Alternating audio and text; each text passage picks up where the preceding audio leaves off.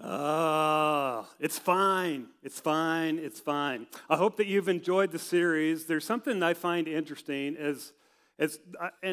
and I think maybe it's just because I'm getting a little older, but I'm realizing more and more and more how much of a big deal emotion is.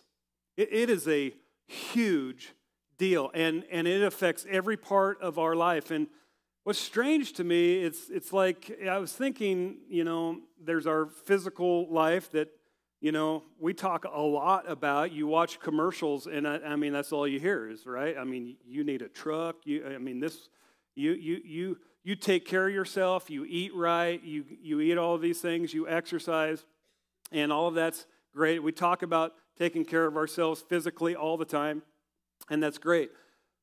But I think on an emotional level, we don't have a clue. And I don't know that the church has been real helpful in helping understand how to navigate the emotions that we feel, that we go through on a daily basis. And maybe it's because you can't see them physically, but certainly we're feeling them, and we don't know what to do with it. And so sometimes we just push it down and push it aside and move on because we're not sure what to do. And so I think. I hope that this series is just the beginning of a conversation that will be an ongoing conversation, because it is a huge part of our life. And so in week 1, we talked about, being able to deal with, and both week 1 and last week, I talked to the guys, and I just want to tell you guys, to be able to deal with your emotion doesn't mean you have to hand in your man card. You don't have to hand your man card in to be able to deal with emotion. I want you to be tough, and boy, do we need some more tough guys in this world. But I want you to be tender as well. The greatest men on earth are tough and tender. And so, you don't have to hand your man card in to be able to navigate emotion.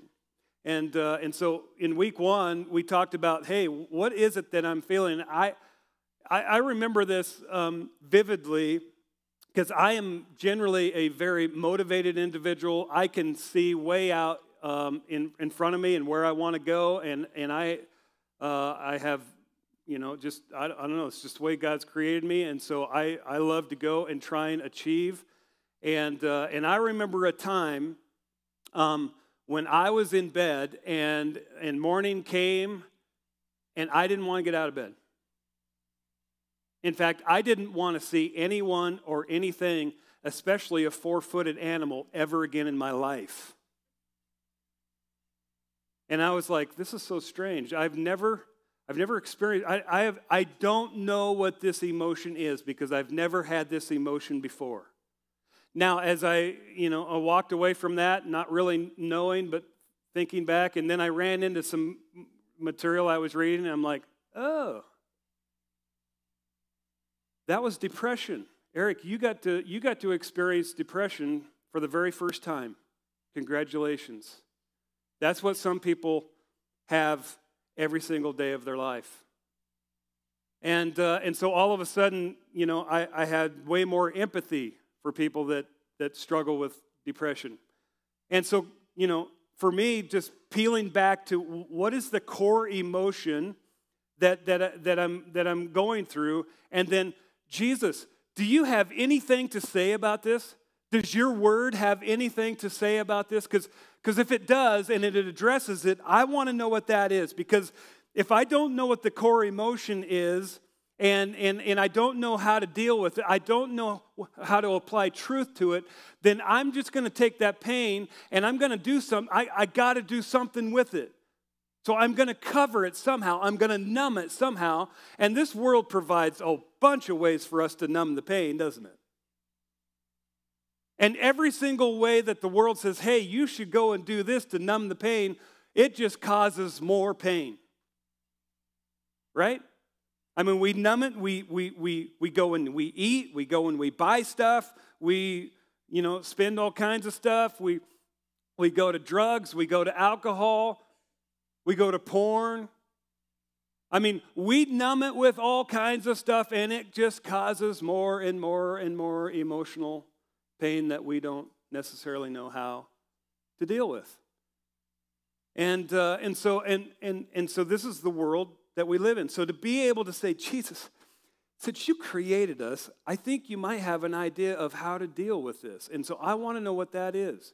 So week 1, we talked about, hey, applying the gospel to that core emotion. Then last week, we talked about the law of the harvest and the fact that so many times we add on top of the emotional stuff that's already going on. So sometimes, just because we're living life and we're the recipients of other people's stuff, and so, sometimes we got plenty of emotions to sort through, and then we add on top of it stuff that we plant that could be avoided, but we don't avoid it. We actually add on top of it because we will not create and apply boundaries around time, boundaries around people and friends, and boundaries around finances. If we could create healthy boundaries around those 3 things, I'm telling you what, we would avoid so much emotional pain that is unnecessary. And so last week we just talked about we reap what we sow. It's just a true principle. And not only is it that we reap it, but those who live around us also reap what we are sowing. So it's a big, big deal. And today I want to talk about an emotion that all of us have felt. And if you haven't, put your seatbelt on because you're going to feel it at some point in your life. Today I want to talk about the emotion of loss. Gosh, it's almost like there's a God, and he lined this message up a long time ago for today. And then, for some strange reason, he asked the cryingest pastor on the planet to get up and preach it. He has a sense of humor. So, loss. All of us have experienced loss. And so, what do we do with it? What do we do when we experience loss, and how do we handle that emotion? Well, most of the time, we have these 3 options. We bury it, right? I just need to be strong for them right now. And you might need to be strong for them right now, but what about later? See, being strong for them right now is code for I'm just going to bury it. And you may need to for a short period of time, but if you don't come back and you don't feel it, then that emotion is alive, and you're burying something that's alive. And it never works out well when you bury stuff that's alive. See, burying our feelings, burying those emotions is not healthy. It's not like they just go away. They're burning embers that just need a little bit of oxygen before they flame up. Or we replace the loss, right? We go and buy a Lamborghini. And everyone's like, really? I didn't even know you were looking for one of those. I am now, We buy something to replace. We turn right around and get married again. We turn right around, have another girlfriend. And we replace it. We rebound. We rebound out of it because we're not sure what to do with healing the emotion.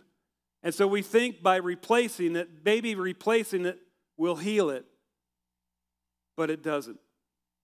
And time heals everything. Time does make things better. Time doesn't heal anything if we're not willing to go through the steps of actually grieving a loss. It's still there and it's still ungrieved. And time, it might make it a little bit easier, but it doesn't heal it unless we go through the actual steps of healing. So loss always needs to be grieved. Loss always needs to be grieved. And I think we get this, with our loved ones, right? Yes, when Grandpa passed away, we lost a child, we we lost, extended family member. I lost my spouse. Our loved ones, we get that. It's like, yes. In fact, typically we think grieving-wise, that's the only place where we really need to grieve is in major loss like that. But I would challenge us to say every loss needs to be grieved. Have you ever thought about change? Did you know that every single time there's change in your life and in my life, there's loss?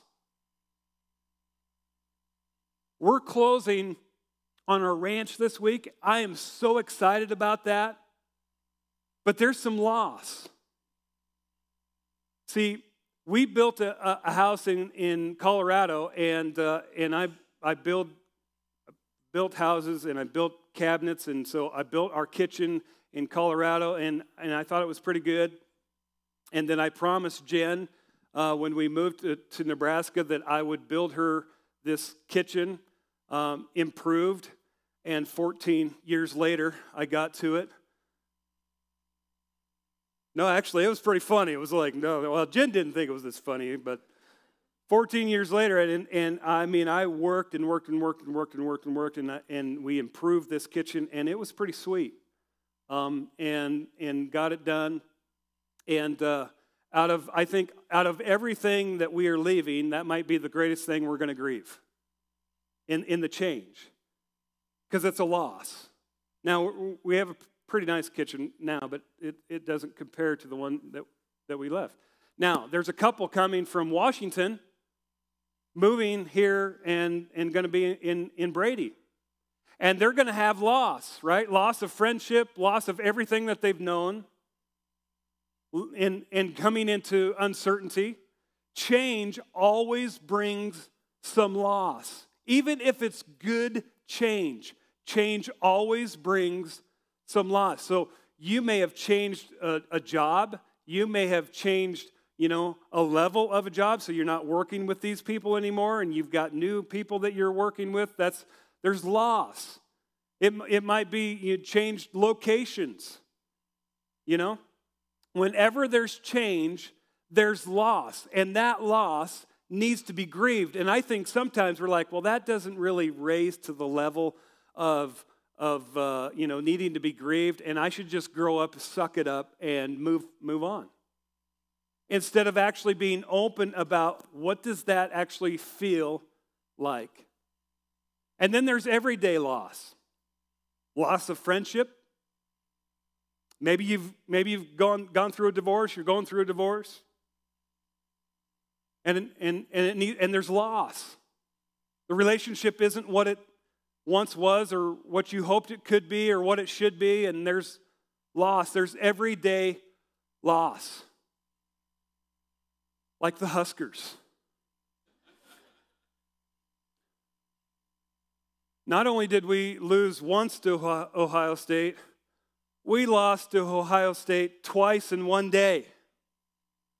Both football and volleyball. And see, here's what we do.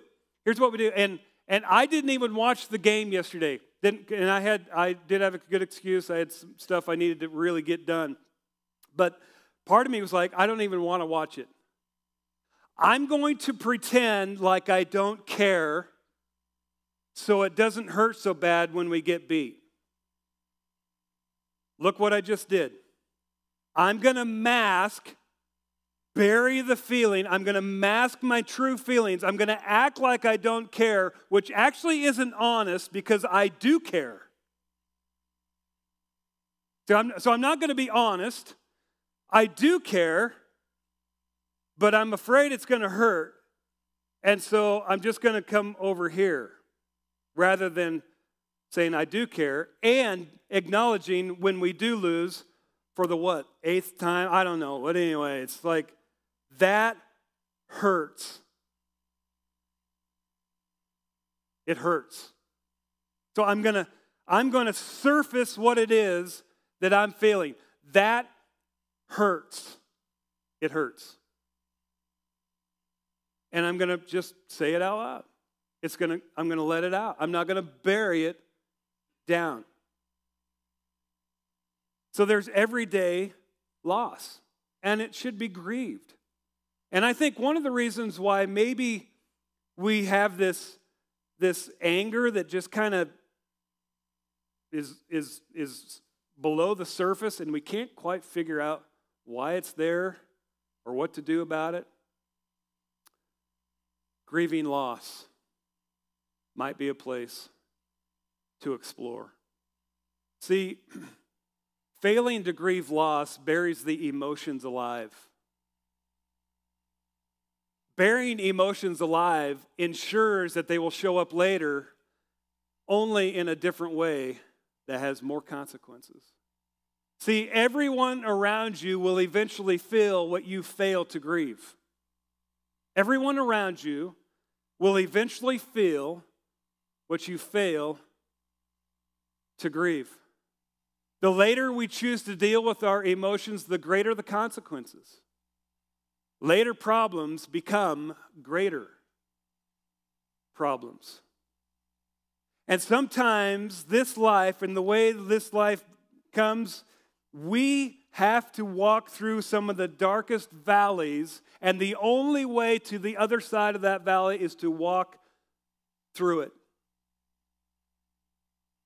And David, he knew all about loss. He knew all about walking through valleys.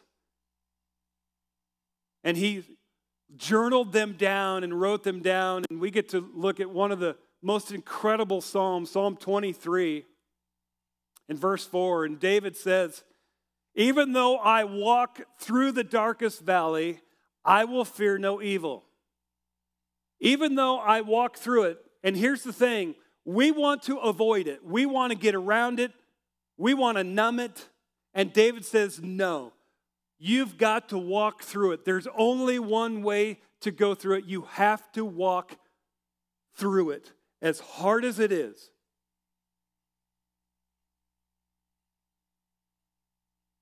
And David says, you got to walk through the not dark valley, the darkest valley. And isn't it true, some of the darkest valleys that you and I have ever walked through or ever will walk through pertains to loss? It's hard. And even though, he says, he sets it up by saying, even though, yeah, I have to walk through this dark valley, I will fear no evil. In other words, there is something that I am keenly aware of as I am walking through something I really don't want to walk through. But there's something that's going to help me through that dark valley. For you are with me. Heavenly Father, I know for whatever reason, whether it's of my own accord or whether it's just life happening to me, I, in this time, am going to have to walk through this dark valley, but I can walk through it confidently because, God, I know and you assure me that you are with me. I am not walking through it alone.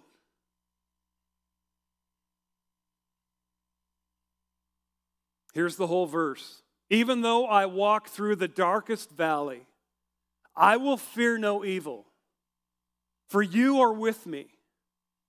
Your rod and your staff, they comfort me. See, David, he uses this imagery that his immediate audience would fully understand of this reference to sheep and a shepherd.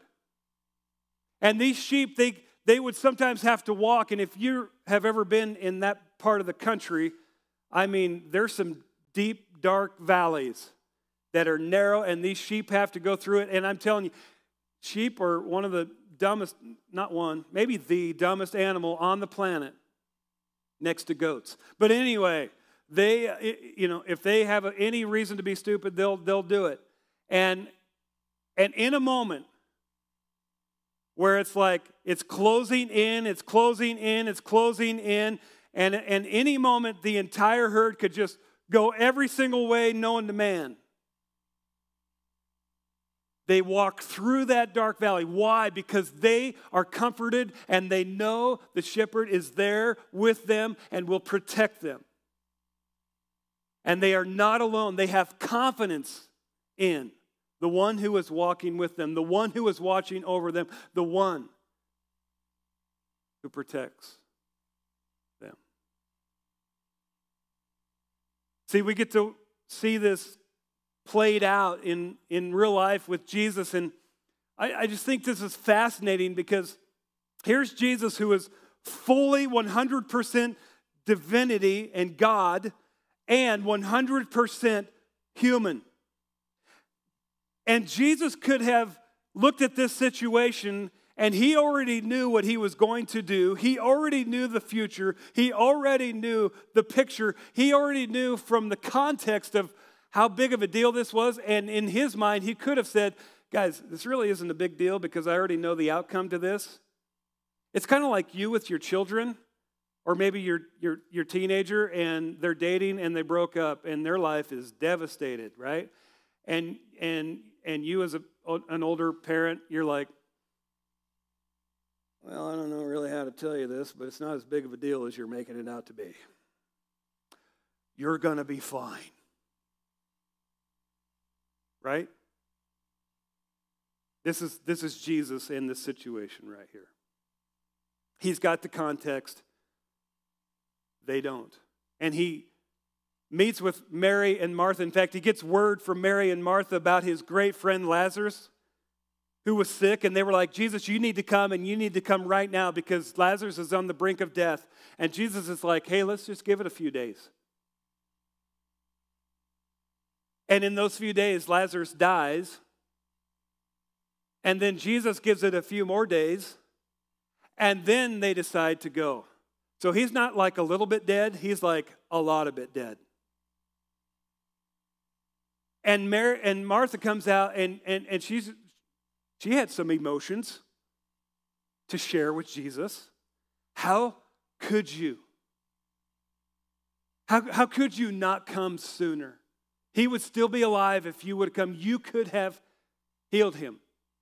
And then Mary comes along and kind of just says the same thing. And then Jesus sees, and in his full humanity, Jesus sees this group of people and Mary and Martha grieving. What were they grieving? Loss. And in that humanity, when Jesus saw her weeping, and the Jews who had come along with her also weeping, he was deeply moved. And in his spirit, it was troubled. It's kind of like when you're in the middle of the grieving loss, and all of a sudden someone you care about, someone you love, someone who's connected, they show up for the first time, and you felt like you didn't have any tears left, and you turn to them, and all of a sudden, there's more tears, right? And you just break down all over again. And that's Jesus looking at people he loves dearly, experiencing the grieving loss. And Jesus in his humanity weeps. He goes through it with them. See, we have got to make space for good grief. So healthy grieving is giving yourself time. It takes time. So interesting, here a while back, so my dad passed away almost 3 years ago now, and it's kind of goofy, you know. I don't know if you ever fully get beyond the deal, and some of the smallest things bring out the emotion. And so the other day I was needing a hammer, and I knew where mine wasn't easily accessible, so I knew where Dad's was. And I go and I see his silly, stupid little hammer. And you're like, it's just a stupid hammer. The one I used as a little boy, working with my dad. See, grief is a process. And the silliest things, like a hammer, will just bring it back to the surface. Now, I could bury it down because men don't cry. I didn't get that memo. I don't know how I missed the memo. Somewhere I missed the memo. But grief's a process. And it's okay to let it surface when it surfaces. Feel the emotion or the lack of it and freely talk to others about it. Feel the emotion. So when the Huskers lose, for me, and I realize for some of you that doesn't cause any pain at all, for me, that hurts. Surface it and verbalize it and say it. And I think that helps it. Some of you, you feel guilty because you've experienced great loss, and in the great loss, you're like, and I've had people that have been this way, and they're like, I feel guilty because I should have emotion right now, and I don't have anything. That's okay, but you should surface it. You should freely talk about that. Because there will come a time, because maybe you just buried it just to get through. But on the backside of it, it's going to come. And when it comes, you shouldn't stuff it. You should let it come.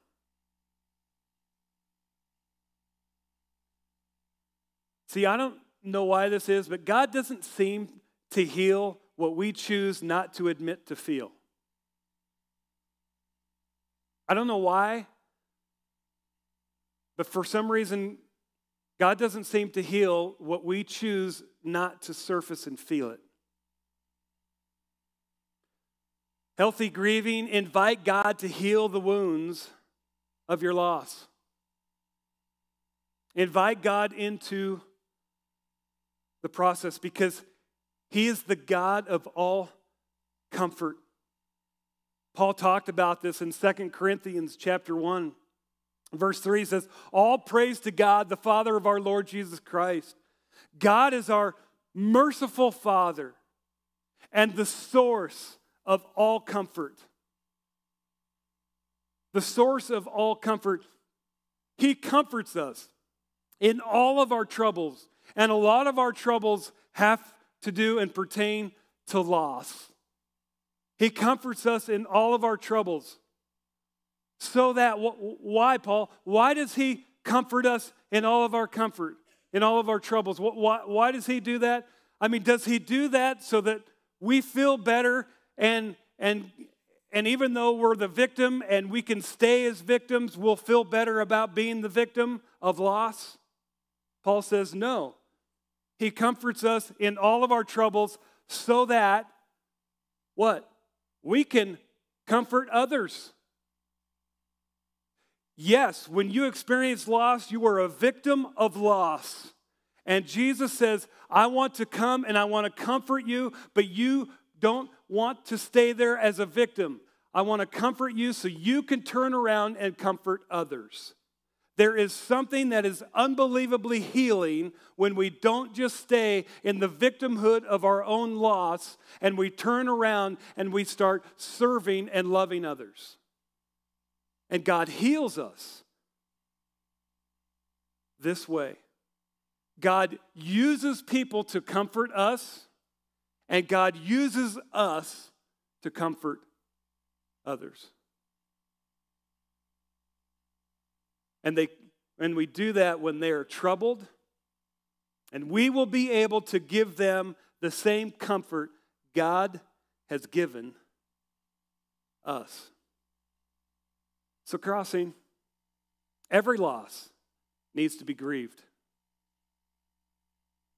Do you have some losses you need to grieve? You have some losses that maybe you've buried and stuffed down, and part of you's like, it seems kind of silly to surface it now. It's been so long ago. But I would encourage you to surface it and go through the process of grieving it. A sign that emotion has been buried is a dollar response to a 50-cent incident. I was talking about that kind of that low-grade anger that we kind of just live with, and the older you get, the more that it becomes maybe more than low-grade anger, and we're not sure where that's coming from or what to do with that. A sign that maybe something needs to be grieved is a dollar response for a 50-cent incident. Here's the 50-cent incident, and your response is $1. It's like, and everyone's like, whoa, whoa, whoa, whoa. I mean, that might have been right, but that was way over the top. Where did that come from? And our response is way over the top. That might be a clue that there's some work to do in grieving. Everyone experiences the emotion of loss. So don't be afraid to grieve yours and then turn and walk with others as they do the same. May we, as a family, do that for one another in healthy, healthy ways. May we have great boundaries with time, with friends and other people, and our finances. May we grieve loss, every loss, appropriately. And if we do, we will be emotionally healthy people. And you will be the greatest recipient of that, and then those people who are closest around you will be as well.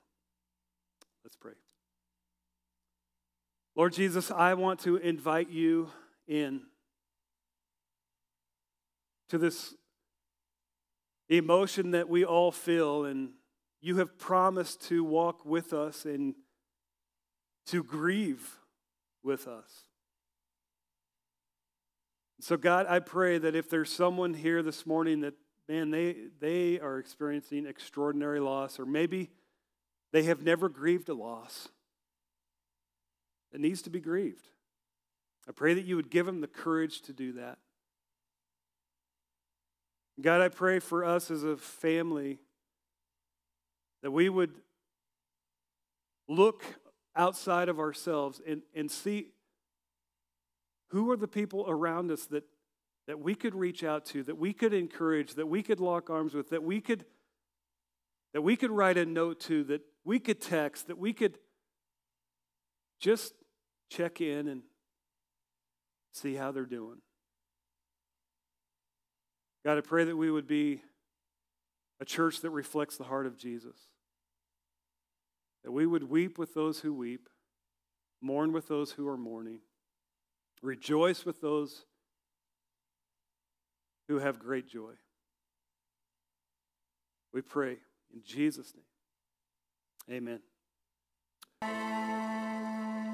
All right. Well, hello? Hello. Hello? You ready? Not sure what I'm doing here. Okay. Loss, that's a tough one. It is. You've experienced loss. We've experienced loss. And you have too? Yes. We have, yes. You have experienced deep loss. Yes. And it is tough. One thing that kept coming to my mind as Eric was talking today is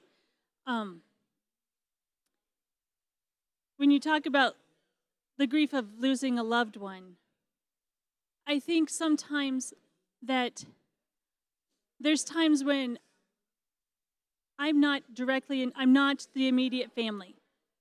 And I feel like I shouldn't grieve. It's not my place to grieve because that's their loss. And I forget that, no, that was my friend too, or that's, I've been praying for that family as well. So you still have permission, and you really still should grieve that as well, even though you may feel like, oh no, I'm not connected, to that Right. Yeah, and it's hard sometimes when you're not closely connected to them. And I'm the same way. But then, like, just Eric speaking there and talking about his dad. I mean, that he talks about being emotional. That's the way and just hearing that story, I'm just like, because I lost my dad. But it's just a relation too that being able to relate to that and I think I think people don't want to reach out for help for people to walk through that, and so that kind of grieves me that there's people out there that are grieving and not reaching out, and then also maybe we don't recognize who's grieving, and because I mean I'd love to come alongside somebody because we've experienced loss, loss of a child, loss of my father. Polly, my wife, lost her father at a young age. So, we've been through a lot. And, so I mean, we could help somebody walk through things. And we have, but, sometimes people don't reach out and sometimes we don't recognize who's suffering either. Right. I think that's actually also part of the healing process, is being able then to take what you have lost and to walk with somebody else through it. And to be there, to be that shoulder to cry on, to just sit there and be like, yes, I understand, and help them walk through that. That's true. I loved the song today that we were singing, and it talks about, I'm chosen, but I'm not forsaken. And you are with me. And to understand that God is right there. David reiterates that in Psalm 23, I will walk through the darkest valley, but you are with me, and your rod and your staff comfort me. And yet I know that there's sometimes when you have that loss, that's the first thing you think of is, where, God, are you? Why did you allow this to happen? And yet he is there, and you may not know why, but he's there to help you, and he can be there to help heal that and to bring the source of all comfort to that. Yes. Yeah, I agree. I've had people ask me, why do you think God took a child from you? Right. Polly and I have had some marriage issues in the past and went through a tough time. And people ask, well, why do you think God did that? And I don't know the answer to that. But what I keep coming back to is that we have been given the opportunity to come alongside people in different, whether it's loss of a child or just loss in general, or, through marriage issues. And so it's no fun, and you wonder why God did it, but I come back to all the time that it's because so we can walk along somebody else and help them. And I cherish that opportunity. I think it's awesome. Yeah. And that is what the wonderful thing about having a church family is that you have so many people that can walk with you through things. And now, Crossing, I'd just like to thank you for joining us. And we just look forward to seeing you next week. You'll want to join in because we start a new series next week. See you later, Crossing. Have a good week. Bye.